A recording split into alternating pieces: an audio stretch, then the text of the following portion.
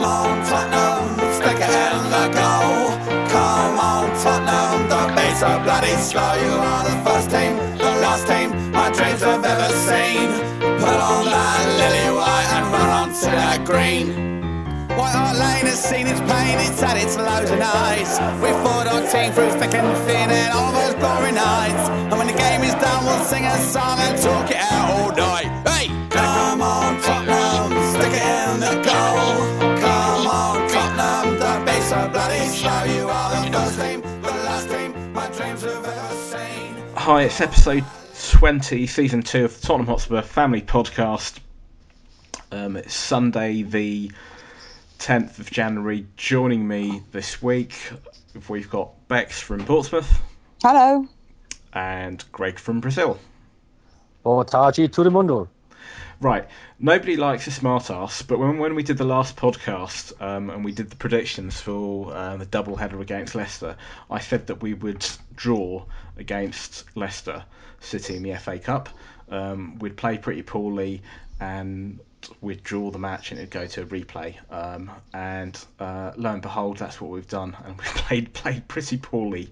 And you're right, nobody does like a smart ass. Nobody does like a smart ass, but who cares? You know, that's neither here nor there. We didn't play well. I'll come to the performance in a minute, but frankly, at the moment, I'm quite happy. I'm quite happy that they were the better team, particularly second half. They deserve to go through, and hopefully they'll feel a bit winded after that, and that'll knock them for 6, and we can hopefully beat them in the league on Wednesday and also in the replay. I'm quite happy that we've played shit and we're still in the cup.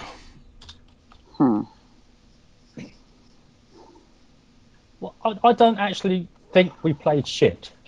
I think we could have played better. We had 7 changes. The thing is that I noticed on the BBC website somebody said that you saw our changes and you saw names that you recognised, whereas Leicester, you didn't, like their academy group, you didn't really recognise any of their names. And I think maybe they felt they had more to prove. I mean, each of their individuals is really fighting to get noticed, aren't they? Whereas ours have been noticed a bit because of the European competitions. I mean, my feelings about it are kind of mixed. I don't like the fact that it's gone to a replay, but I didn't want us to lose. But if we had to lose either this one or Wednesday's, I would rather have lost this one, because I don't think we've got a better opportunity to finish not just 4th, but maybe 3rd or 2nd, or do I want to say top? No. You know, this is the best opportunity we've had for a while. And I think we really need to concentrate on the league. I'm quite happy if we have to get knocked out of a cup. I'd be much happier with us winning the Europa League and coming very high up, the top 4 or top 3 of the league, than winning the FA Cup and coming top 4 or top 3. Do you think? Sorry, but before I bring in Bex, do you think it's viable for us to win the Europa League? I mean, it's a very long competition. And there are some good teams left in that competition, including ourselves. But is that really viable? Well, you're not going to like this, but if we do get knocked out in the replay, yes,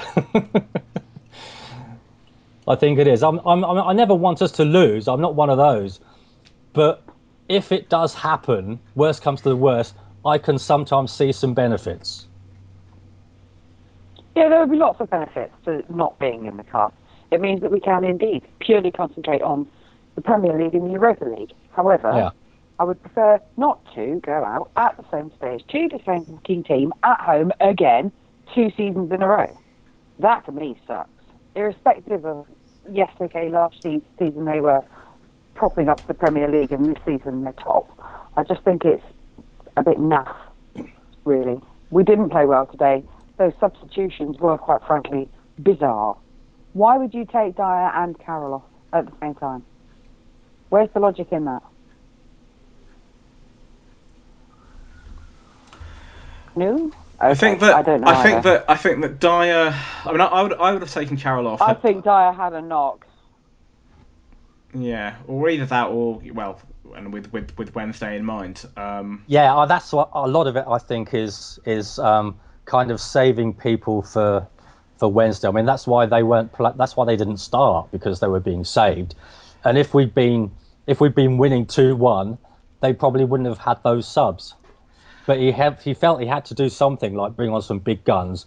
I mean, like the three big guns that were missing in my mind really were Dele Alli, Harry Kane, and Lloris. And he ended up putting on Dele Alli and Harry Kane, and you don't want to put Lloris on unless the other guy's injured. There's no real necessity, unless Vaughan was crap. I mean, he did make me nervous, especially at corners. We've got a question But I think Vaughan did okay. Sorry. Oh, sorry. I was just saying we've got a question on Vaughan a bit later. Sorry, Rex. I think Vaughan did okay. The biggest omission today was Jan. Toby really missed Jan. So he doesn't play well unless he's got his mate with him. And I don't think Kevin Wimmer did anything wrong at all today. But clearly, Toby, for whatever reason, doesn't play as well with Wimmer as he does with Jan. And I think Toby was at fault for both of those goals. No, that's a lie. Not at fault, but was partially responsible for. Yeah, I think spot on there. I was about to say the same thing. Wimmer, it's not a reflection on Wimmer who did okay, but it's clearly Toby was missing Jan. Look, both teams made a number of changes. I was reading a lot on social media before the game saying, "Oh, you know, we shouldn't have made so many changes." But to be fair, I think Poch made 7 changes, and Ranieri made 8. Okay, and we have got a stronger squad and better players and better quality than they have. So if anything, we should have coped better. And I think I said it before the game. I felt that despite making all of those changes, there shouldn't have been any excuses for us, and we should still have gone and put a good performance. It was disappointing, and it was disappointing in the second half. Leicester definitely edged it in the second half for me. But what's the concerning thing for me isn't how we played, because you're gonna. That there are reasons for that. Making so many changes can contribute to that. Taking out key players, like we said, breaking up the Jan Toby partnership. I think the biggest concern, or the biggest thing, which I suppose we already knew before the match, but was highlighted once again today, was not having Kane in the team. Yeah. And I think definitely. that Son isn't a centre forward. But that's the first time he's played in that up front all by himself role for Spurs. Did he not play the against whole game? One of the Europa matches, Monaco possibly. Okay, so that's the first time. I think so. You're spoiling my theory. So anyway, so that's the first time we done. But we had nobody else because there was no one else around there to distract the defenders away from him. And even when Kane came on, he was pretty subdued. He was, but as soon as he's on the pitch, he's going to give his defenders something to think about. And he's going to give us a lift as well. Yes. We need another striker. We do. We absolutely do. To me, that was a performance. I'm not too fussed about it, because we're still in the cup. We've dug out a result. I've got a really. I woke up this morning. I'm going to go off on a tangent here. Apologies, but I woke up this morning and I had a really good feeling that this is going to be our year and we're going to win the double. And that might sound delusional and many other things, and that's fine, and it probably is. But I've not felt about Spurs like this in a very, very long time. Apart from when Redknapp was manager around about 2010, 2011, 2012, that period of time when. It was very exciting watching Spurs play. I haven't felt like this in almost 25 years. We've had a spell in the mid late 90s, early noughties where we weren't doing well, and even under Yol and others when we've looked to start doing well, I've always taken a pragmatic view about it, because supporting Spurs for as long as I have, you just know that we're going to come unstuck. But this season, I just feel that I really do feel that we're going to do really, really well. It's not blind optimism. It's almost as if pragmatism and realism are put to one side, or I'm not going to allow them to cloud my judgment and cloud my optimism. So I always felt in the second half, when it looked like to most people we were playing poor, which we were, and Leicester were the better team, and there was no way back in it for us, I just knew that we were going to equalise. I really did. And I don't want to make comparisons, but hey, let's do it. The United team of 1999, the treble-winning team, they had this knack of scoring late goals. We did that last season to some degree, if you recall, when we were winning games 2-1, and a lot of that was down to the fitness of the players and so forth. And today I felt that we were going to get that equaliser or even nick it at the end. So I'm happy with the fact that we're in the cup, but the big thing for me is just we need a striker. And Berahino, well, he played yesterday, so he's cup tied. Played and scored yesterday. Played and scored. Yeah. Charlie Austin was mentioned last week. I don't for a minute crying envisage... out loud. Okay, Berahino can just stay where he is because he's a stroppy, nasty, gobby little child. So he can stay where he is. I'm quite happy for him to stay at West Brom. I can't be asked to go through all that grief that we went through in the summer with him all over again. So, and I've said this before, I seriously don't think Poch and Mitchell will look within the Premier League. I tend to agree with you. Gray went to Leicester and did okay today. So the other interest was the other Dembele at Fulham, who also played and scored yesterday. And, well, Batshuayi, Greg, because you're here, I'll mention him, was told that he's not leaving. And I don't know how much sway we've got with that. What's happened there is that he's signed a new contract. Leverage. Which means that almost certainly we won't get him, certainly not in January. But it bumps his price up anyway. Yeah. I mean, I don't know. I mean, it's possible, but not probable, I think. So, I don't know. I would prefer not to go with the Berahino thing because I can't be asked with the sour look on his face. I don't want Berahino either. But I seriously think it will come from external to the Premier League, either the lower leagues or abroad. Someone completely unexpected. It's got to be somebody who can hit the ground running. And unfortunately, we're addressing a question which should have been addressed last summer. But they tried last summer. That was the Berahino thing, wasn't it? Yeah. And I don't think there's no lack of effort by Spurs to try and get Berahino in. I think it was the West Brom chairman trying to play a hardball to out Levy or for whatever reason, but it wasn't as successful as our team hoped. And they just let it go because there was no point pushing it any further. And I think that's exactly where we are now. Don't even bother with Berahino again this summer. But, yeah, we'll see. My only reservation about getting somebody from overseas is that it would, not always, but it can take some time. Sometimes it can take time for them to adjust. Lamela, Soldado, for example. Some players hit the ground running and have no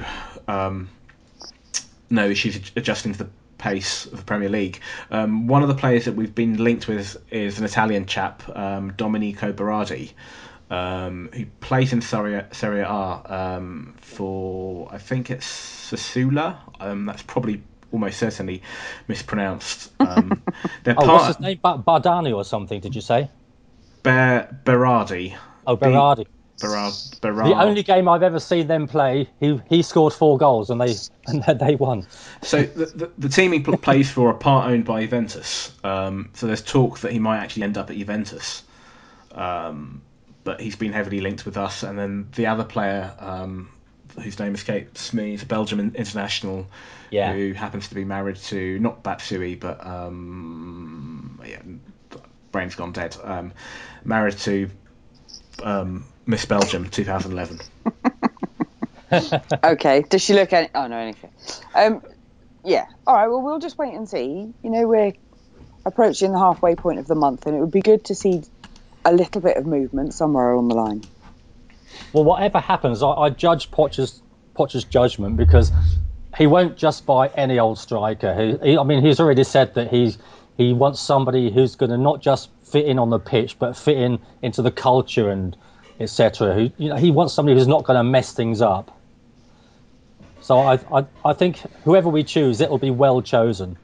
It'll be well chosen, but it's just it goes back to what I said earlier. Really, it's a question we should have addressed in the summer, and doing it now, it just we've got very little wiggle room. We've got very little room to get it right. That's why somebody like, for instance, a Berahino, he might be able to hit the ground running a lot quicker. But equally, any young player linked with Spurs at the moment has got to think that's a great career move, because we are very good at putting the youth players out, and so 9 out of the last 17 England debutants have been trained by Poch at a club. But Poch really shows that, and I think today that was another really young squad to put out, and he's not scared to do that. He's not scared to play them. If they've clearly been doing well enough at training, then he'll play them. So I think any young player being approached by Spurs has got to think, ultimately that's a great career move. Yeah. We've got Leicester again midweek in the Premier League. We normally don't jump into predictions so quickly in the show, but we might as well. And then we've got them on at the King Power. I think it's either a week Tuesday or week Wednesday. That date's yet to be confirmed. So, how do you see those two matches? I think we're going to beat them in the league, because I think that was the fact that we were saving players and we took Dyer off and things like that. I think they've had their blip has started, I think, or their descent has started. I know he's injured at the moment, but I took Vardy out of my fantasy football team, because I think that when he comes back, he's not going to be quite the same player, not for a while anyway. So I think on Wednesday, I think we're going to win that, and it's at home, isn't it? I'm going to be a bit optimistic and say 3-0. The FA Cup replay, I reckon, we don't want it to, but I think it might go to extra time, and then we might just grab it. Okay. No, I think Wednesday's game will be a whole different kettle of fish. They will have, Mahrez and Drinkwater will be playing for Leicester, and we'll have a full, strong squad. So I think it will be a very difficult and different game. Less physical, I think, than today's game, which got a little bit pushy in places. So, I'll go for a win on Wednesday. As for the replay, I honestly have no idea. I'm still a bit cross after today, so probably not the best person to ask. I'd much like you, Bex. Wednesday, I think we'll win that, and that should take us, I think, off the top of my head, to within 1 point of Leicester in the league. And I think Vardy's still out for that one.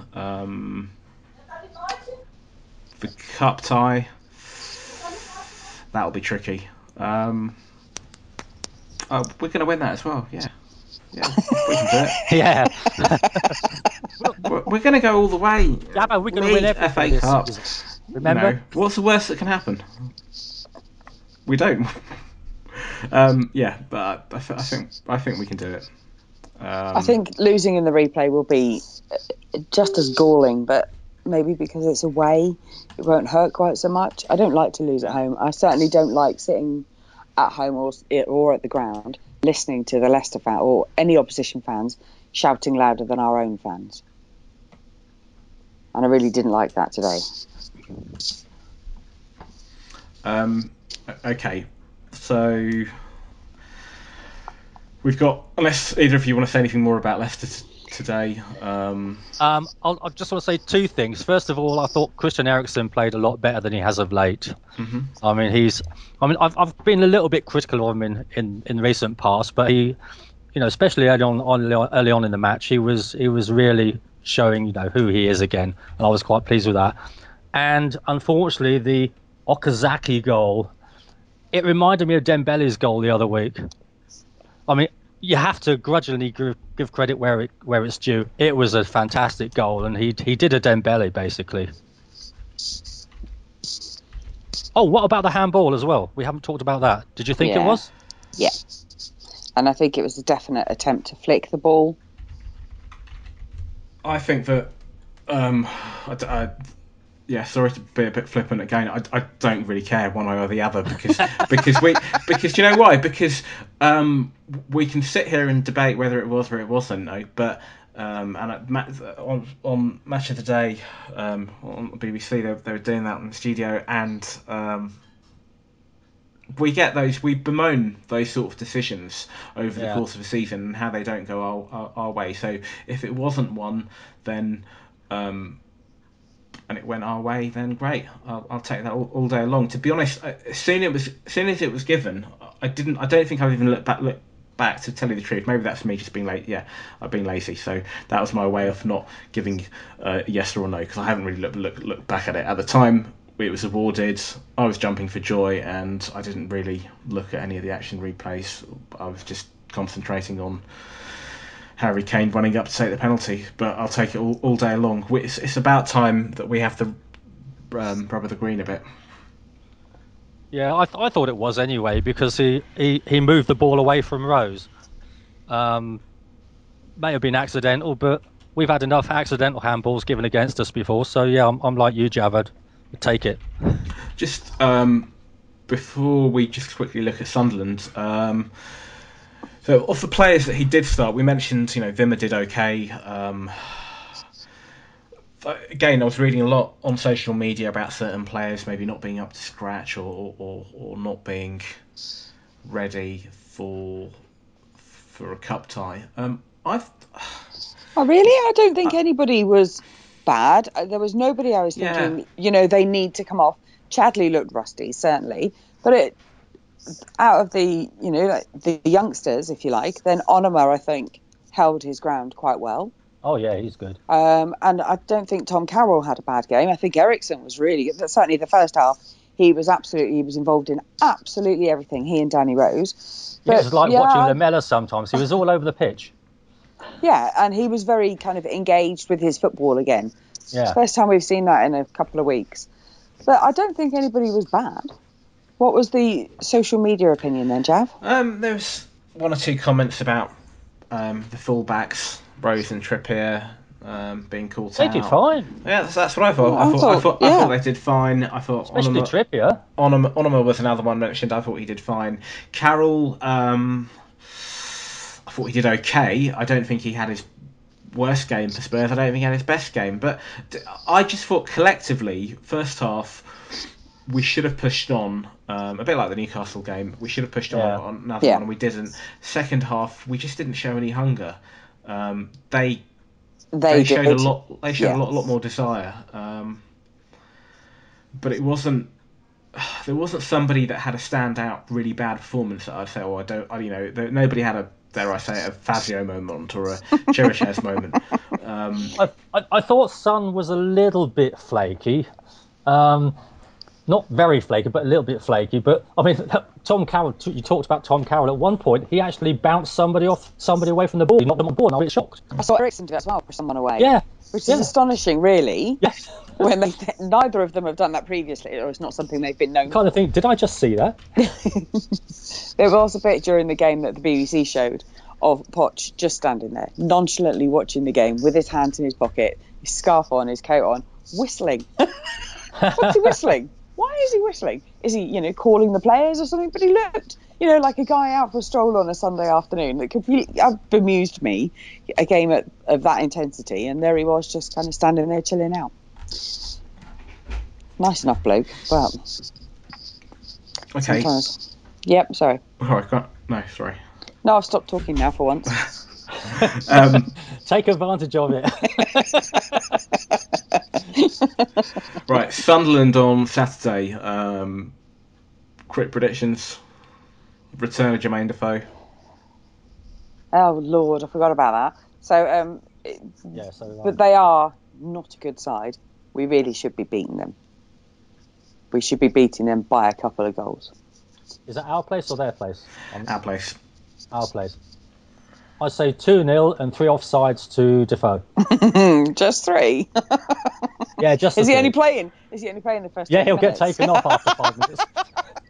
He still hasn't scored against us in a Sunderland shirt, and I think this will be his third match. He's come very close. He's come very close, but that's the kiss of death. Then no, I'm going to go for 4-0. I think we should thrash him. Okay, I'm going to say a conservative 2-1. Yeah, I'd say. Oh, you just said 2-0. Yeah, I'll say. Oh, did I? Well, I'll say it again. 2-0. That makes 4-0, so that makes your premonition correct. Okay. Right. Let's do some. Spurs ladies, Bex. Haven't played due to waterlogging of pitches all up and down the country. There've been no games on, so they didn't play last week. They played this week. They were due to play Swindon. Have they not heard of faults and undersoil heating and? Well, no, you see, that would be great if they were playing this is probably not the place to do this, if they were playing on decent pitches rather than lower league pitches, where, of course, the clubs don't have the money to do things like that. But they don't play at Premiership standard grounds by any stretch of the imagination. So that's why.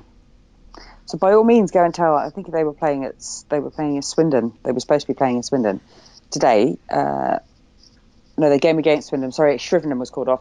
That would not have been a stadium by any stretch of the imagination. It would have been a 6-a-side pitch standard that they were playing on. So no, they haven't.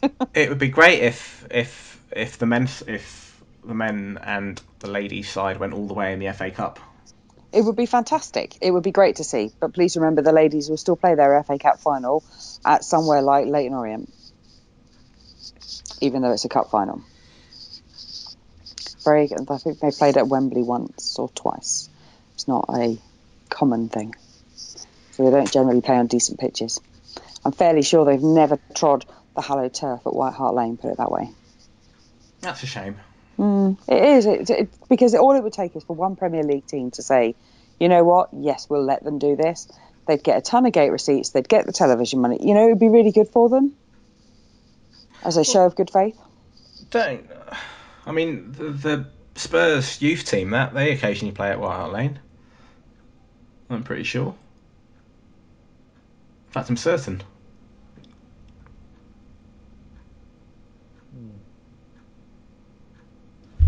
I don't.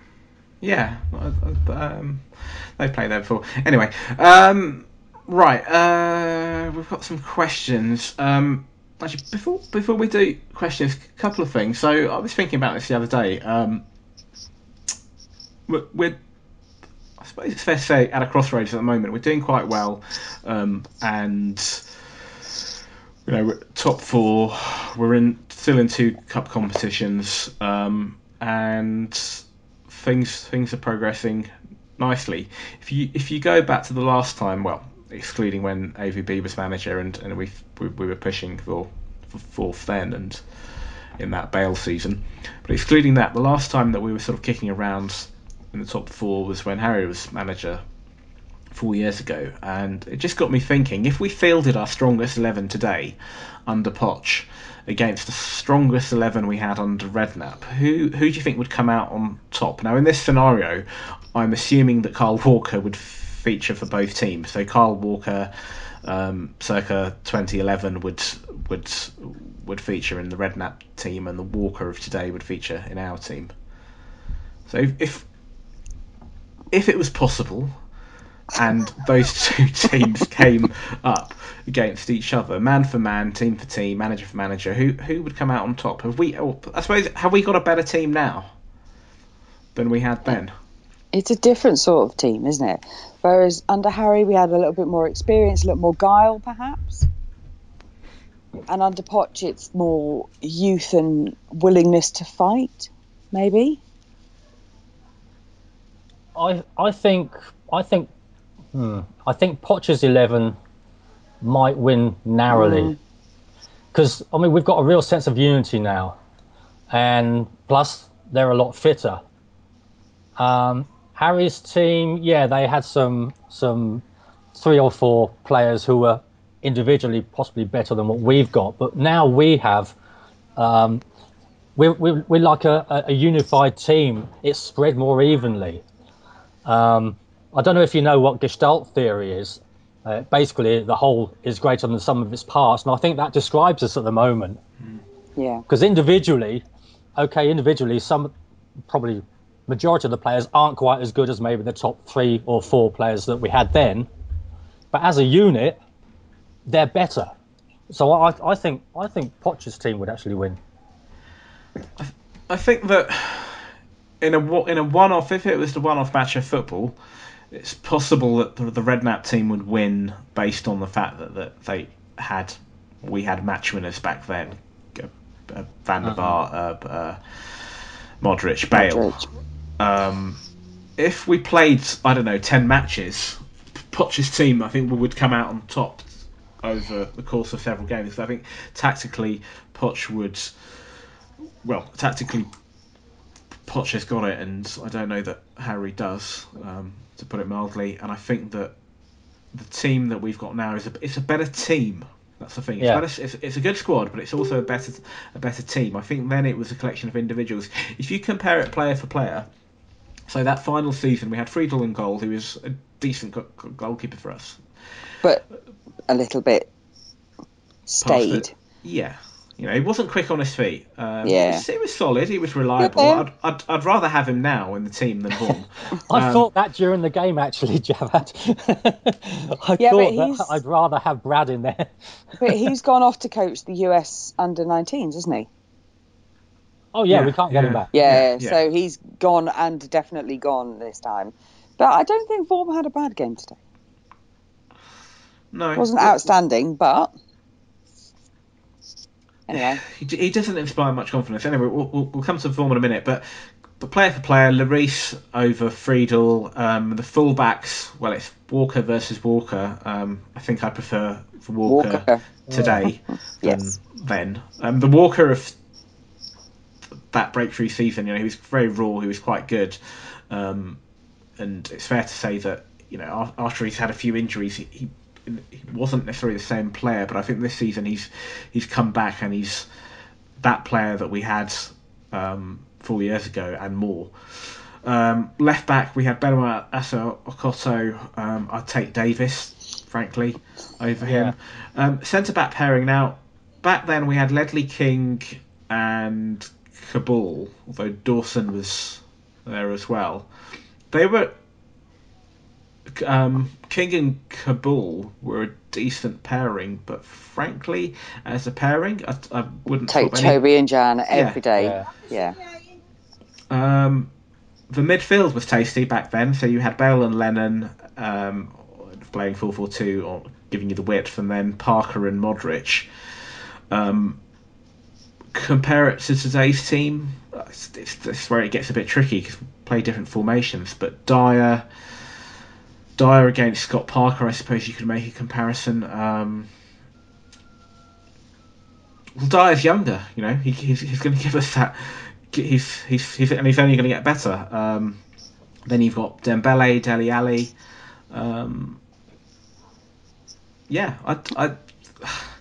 I think overall we've got a stronger squad. Up top, then we had Adebayor, who was firing on all cylinders in that loan season. And you had Van der Vaart, who was fans' favourite. Harry Kane, I'd take Kane, to be honest. Again, so would I, definitely. He's young, he's got a future ahead of him. Lots to learn, but he's happy to learn rather than resenting it almost. Yeah, he's not moody. No. Anyway, it was just me reminiscing a bit about then and doing a compare or contrast with now. The other point I wanted to raise was not so much a question, but Paul Esol wrote into me and said, just thinking out aloud here, but does anyone else think that Poch and Levy are a match made in heaven? Levy likes to so-called penny pinch, and Poch likes to look at youth and unknowns to mould and shape into a system of play, instead of buying the big names and forcing them into a team, which in turn changes the dynamic of the squad he's joining.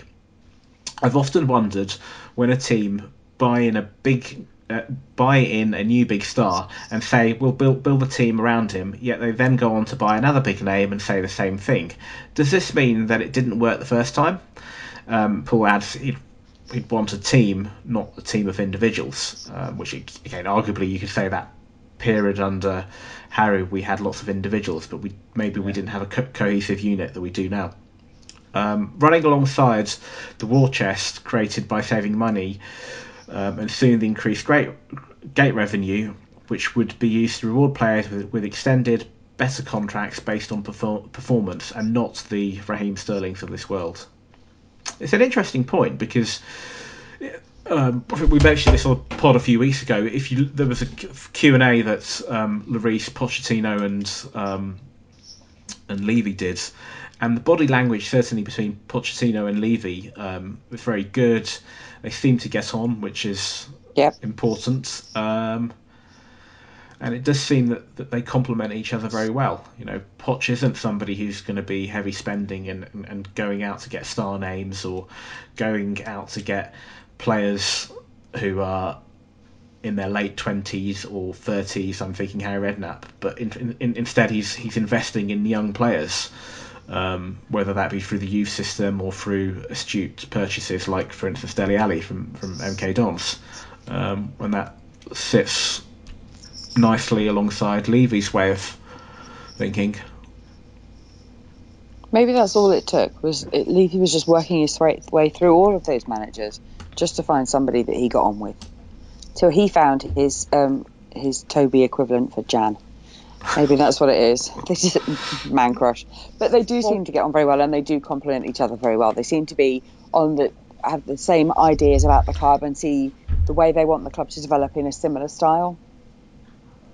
Well, the thing is that before, I mean, Levy is a Tottenham fan, and before he was basically dating. Now he's found his long-term relationship, hopefully. That'll put Annette off, unfortunately. Yep, I like that analogy. Levy's got a lot more money than she has, I imagine. No, I think I agree. I mean, he wasn't sacking managers just for fun. They weren't the right fit for him or the club. And I think that with Poch, he feels maybe a kind of a kindred spirit. He feels, Poch it seems to be, anyway, hopefully, he seems to be the kind of guy who wants to create a team. He's not so interested in buying a team like they do at other clubs. And I think, obviously, because Levy's the chairman and he's got to balance the books, that fits in nicely with his business side of things that he's got to do. But he's a fan as well. That's the thing that we have to remember. So Poch has a degree in business management that he completed when he finished playing football, which I'm sure is something that certainly endeared him to lovely Daniel. No, I didn't know that. Yeah. I didn't know that either. Oh, didn't you? Don't you? No. Ask Annette. Cool. She'll tell you everything. But I think that there's a lot of respect on both sides for what each other are doing, and that can only help the club as a whole. I'm just glad that we've got both of them. I'm not one of these Levy out guys. I mean, he has made some bad decisions in the past, but I mean, we've all had girlfriends and boyfriends that we shouldn't have gone out with. I married mine, but anyway, keep going. So Poch is the one then. He the man. He's the one. He the man. Yeah. Okay. I hope Mr. Levy realises that Poch is a keeper. And talking of keepers, Mark Stoll says, do you think we'll sell Vorm in the summer? Do you think any keeper will want to come to Tottenham, being, as it seems, Hugo plays every game? Now, we talked about Vorm a bit in the game. Whilst I didn't think he had a bad game, I think, Greg, you said this earlier, he doesn't strike me with a lot of confidence. He does look a bit shaky. But is that because he doesn't play game time? It's a really hard line to tread. The rest of that thread, following on from Mark's question, was really quite good. As a keeper, you are less likely to be subbed than anyone else. So do you sit around and wait forever, happy to be somebody's understudy, or do you go away and make it by yourself somewhere else at a lesser club? It's a really hard line to call. Exactly. I mean, it's so difficult to dislodge a goalkeeper, and especially if the goalkeeper's Loris. I don't think we should look to sell him. But if he wants to go, I was thinking earlier that if he wants out, imagine. I mean, we talked about when people like Modric or Bale wanted to go and things like that, and the fact that if we force them to stay and how they could not play as well as they could. Imagine a goalkeeper like that. It's a tough one. I would. You're right, Bex, that if any player's not playing regular football, that's certainly going to hinder their performance. It's going to affect them. I felt a few weeks back when Davis came back in the team against Southampton, I felt that he looked shaky to start off with. Now he's played really well since then and seems to have cemented the left back spot. But I thought, for example, in that game when he started, he looked a bit out of it, and that's going to be more so with goalkeepers. What I would like to see, and when we had Mark Stoll on the podcast for the very first time, I think it was in September after the Man City game, with yourself, Bex, on that pod, he mentioned somebody like Luke McGee, one of the young goalkeepers, whether they would break through, and I'd quite like to see that. I don't know enough about. It's probably a question for somebody who follows the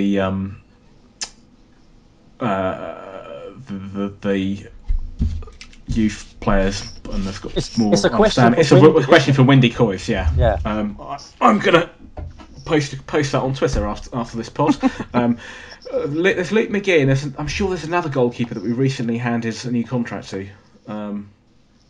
Another young player, but it would be nice if, again, the same way that Kane and your Ben Clabs and Carrolls and so forth have broken through. It would be nice if a goalkeeper can break through, because if we did purchase a replacement for Vorm, I mean, who would you? It's a difficult one. Who do you get that's going to be prepared to play number 2 to Lloris? I don't know, but Vorm wasn't a bad keeper when he came to us. I was surprised to see him leave Swansea and come. Absolutely, no, he was a decent keeper. So I don't understand. What have we done to him? The same thing that we did to Soldado and many others. But he's not a bad. I just think, as much as anything else, he needs game time. And he needs to play with a consistent back four. But they said it actually on the commentary for the BBC, is there's no reserve league anymore. And he doesn't play in the under-21. So where's he supposed to get experience from? Where's he supposed to get that game time? I remember the days of the combination league. There's nothing like that now, is there? That was a league for the reserves, wasn't it? Do you remember? Yeah. You remember that at all? No. I hope I didn't make it up. I don't think I did.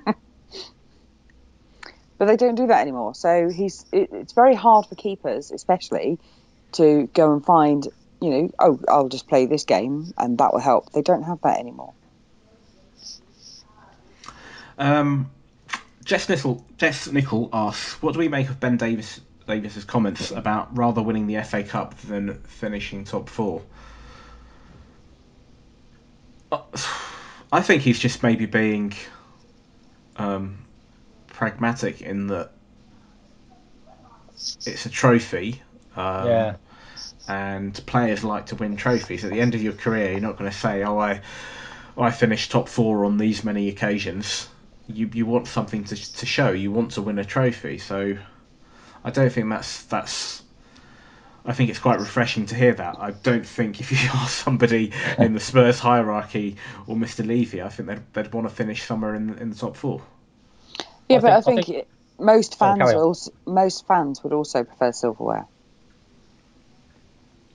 rather than a top 4 finish, because the top 4 guarantees you what? Entrance to the Champions League. Yeah. But silverware, no. See that your name then gets engraved somewhere, and it is part of a whole history rather than just getting fourth. So I think, silverware is more important. Well, I can see where he's coming from a player's point of view. It's exactly what Jared said. He's a player, he wins a cup, he'll get a medal, etc., etc.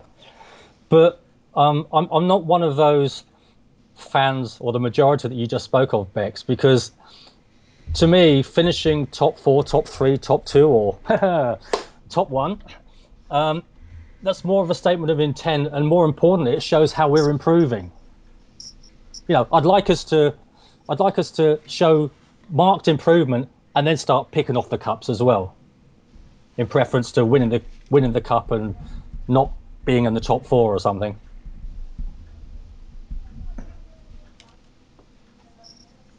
I think that as fans, the days that the things that really you remember are those cup runs and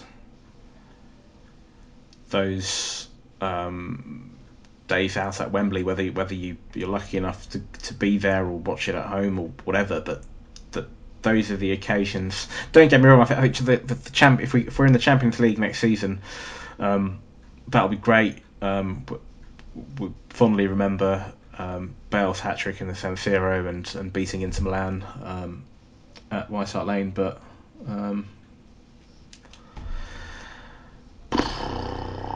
If you had to ask me and say which one would I want, because I'm a have my cake and eat it type of guy, I'd say both. But that's not the question. No, but that's the way I've chosen to answer it. Right. And the Podmeister has spoken. I have. Okay. And I think it's feasible. We can win the FA Cup this season, and we can win the league, and the men in white coats are going to come and take me away soon. Right. A question from Zach Gasnola. Does anyone else worry the alarm clock will go off? It will be Monday 6 a.m. and this great start to the season will all be a dream. Well, we're still in the FA Cup, we're still in the Europa League, and we're still flying high in the league. So no, I don't think that's going to happen. I would say no, because it's not Dallas. It's not Dallas. Okay. It's documented what we've done so far, so it's not going to happen. No, and maybe if he thought that, we should have asked that earlier, before the Christmas break. Not left it till January. I think the only thing that could be our downfall, and it's not going to be what we do or what we don't do in this January window, it'll come back to our failure to sign a striker in the summer. If that could potentially be could bite us on the arse. I don't, when I look at our players, when I look at our squad, I think we've got real quality. I think teams respect us, they fear us, and particularly with this season, with it being so open and with nobody really running away. There's been no outstanding team in the Premier League. There hasn't been a. There's no runaway leader like there was this time last year. Yeah. There hasn't been a Invincibles.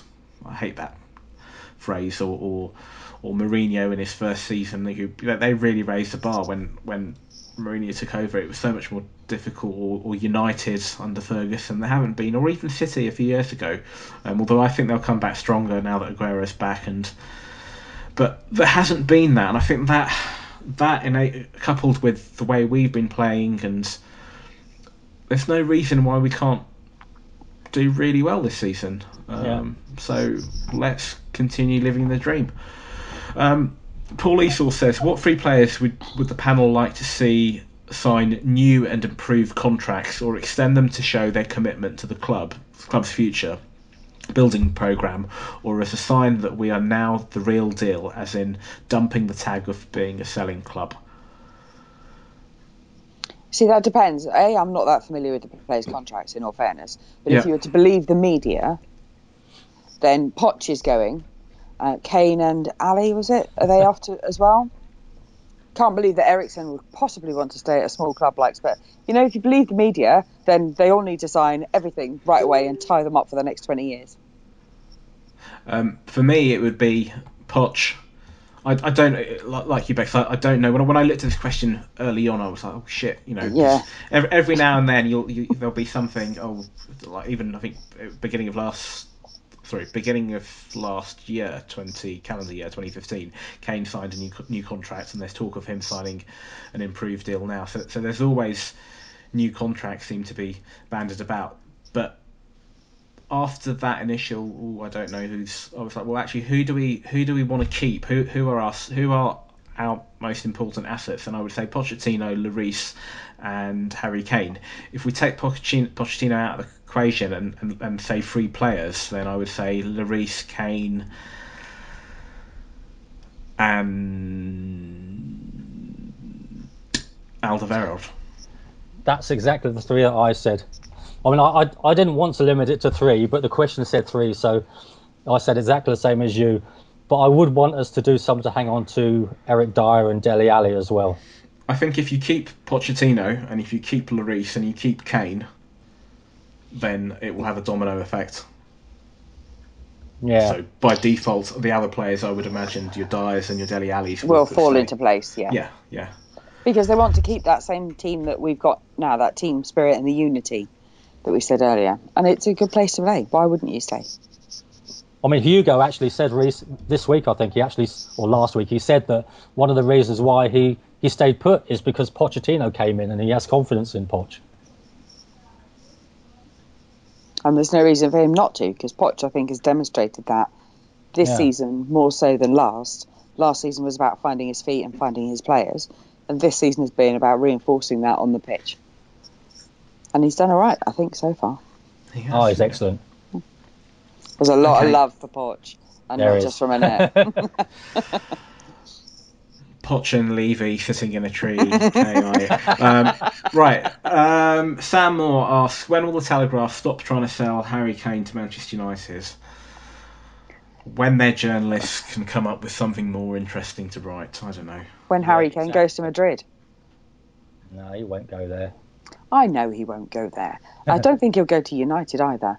I think if he goes anywhere, to be fair, he's more likely to go abroad. We hope, anyway. We don't want to be facing him.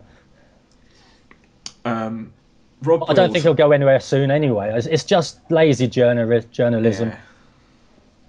Yeah, there's. I mean, Bex, you said earlier, Pochettino had been linked with a move away. Yeah. And that's just. I mean, that story's completely out of left field. It's where did that one come out of? It's just ridiculous. But that's fine. In some ways, if stupid people who work for the Daily Telegraph and various other publications are going to be writing stories like that, then in a way it shows it's a reflection of how well we're doing as a club. Absolutely. If your Kanes and your Pochettinos and your Lloris are being linked with Real Madrid and United, then that's just a reflection of how well we're doing.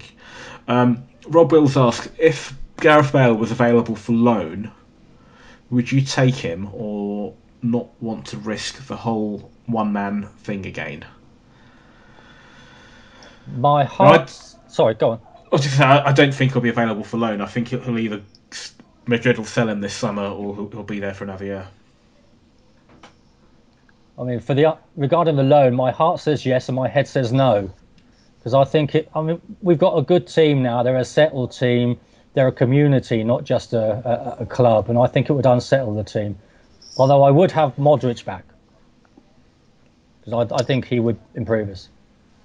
I think it would definitely unsettle the team. Not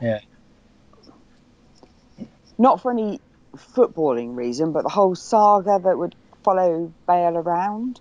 And I don't think Bale himself would impose anything on the team. I just think the knowledge that he is there would be unsettling. Can you imagine the media fiasco? Yeah.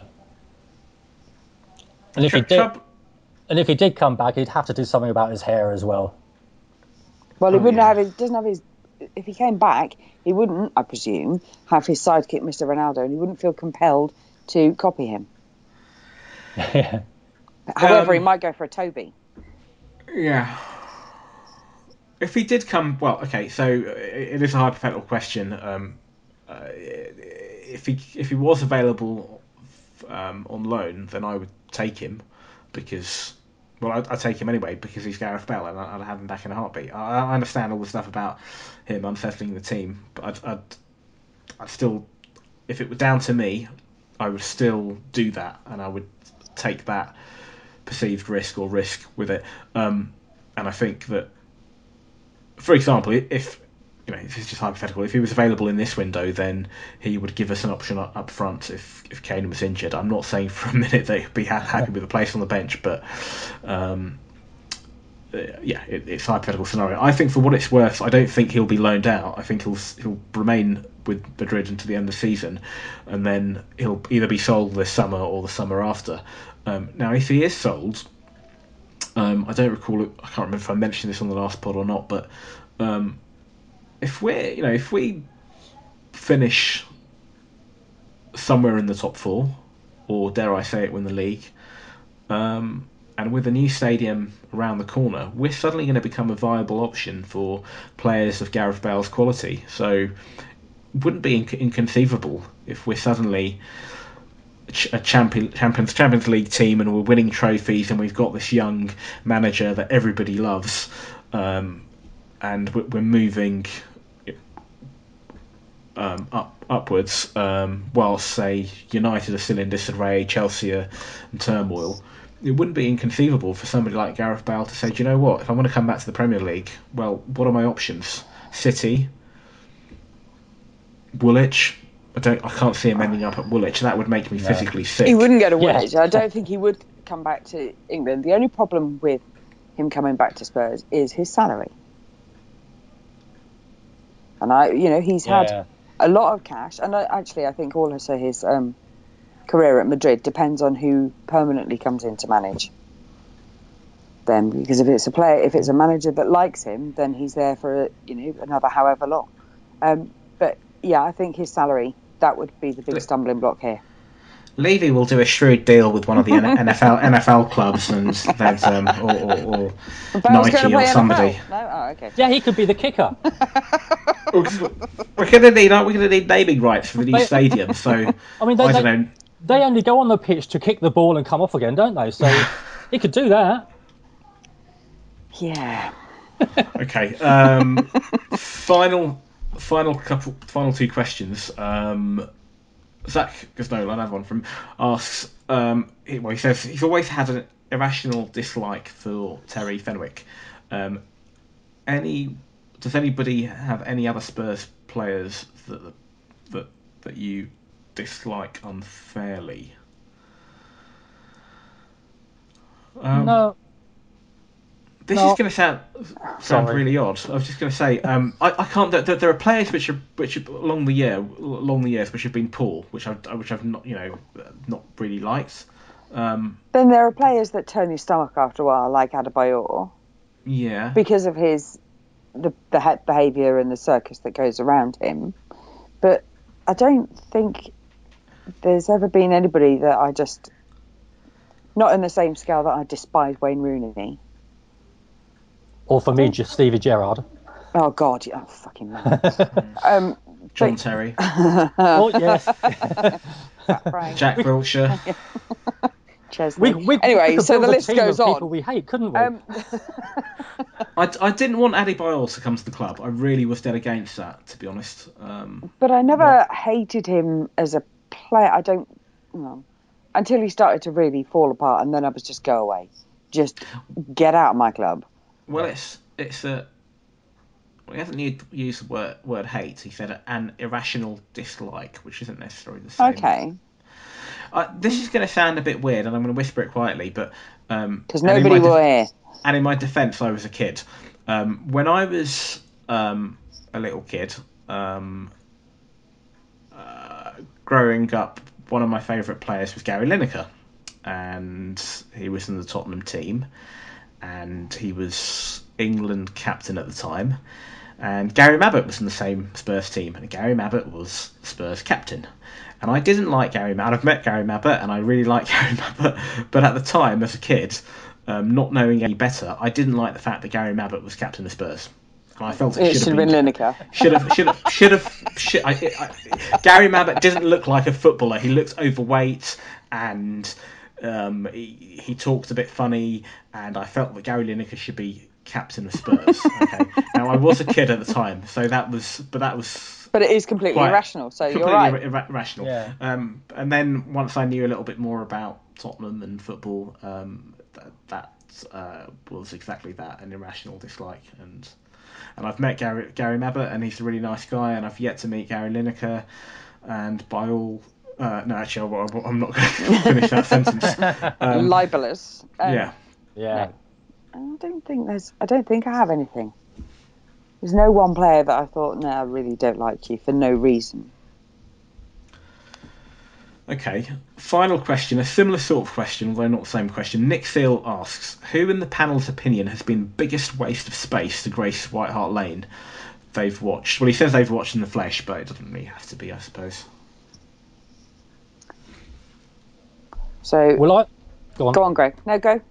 Well, I took it as the question as is in the flesh, which made it difficult for me because I've only ever seen 2 Spurs games. You two have seen a lot more games than that. I mean, the games that I saw was when we beat Pompey 2-0 at Fratton Park and Defoe and Mido got the goals.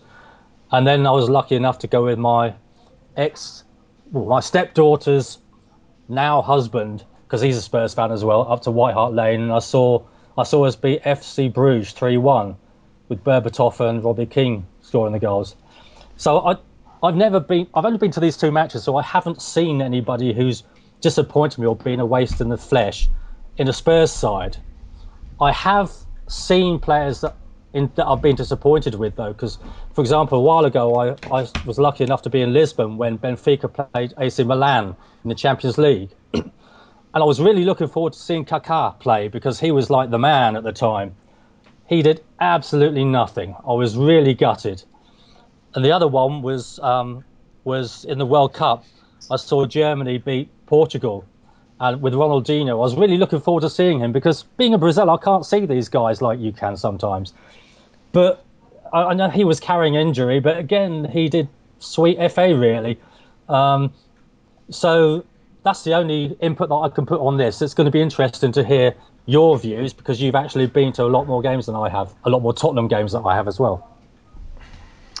Nick, I have taken the liberty of slightly assuming that your question meant in the flesh, as in not necessarily a player. So I've gone for Christian Gross because I've never yet seen a manager that he fits into the last one too, without being a player. Somebody I really despise. Just don't particularly like the man. Never thought he did anything for the club, except embarrassed us beyond all belief. Dragged us down. I think that's a good call. That's it. Yeah, so I'm sticking with Christian Gross.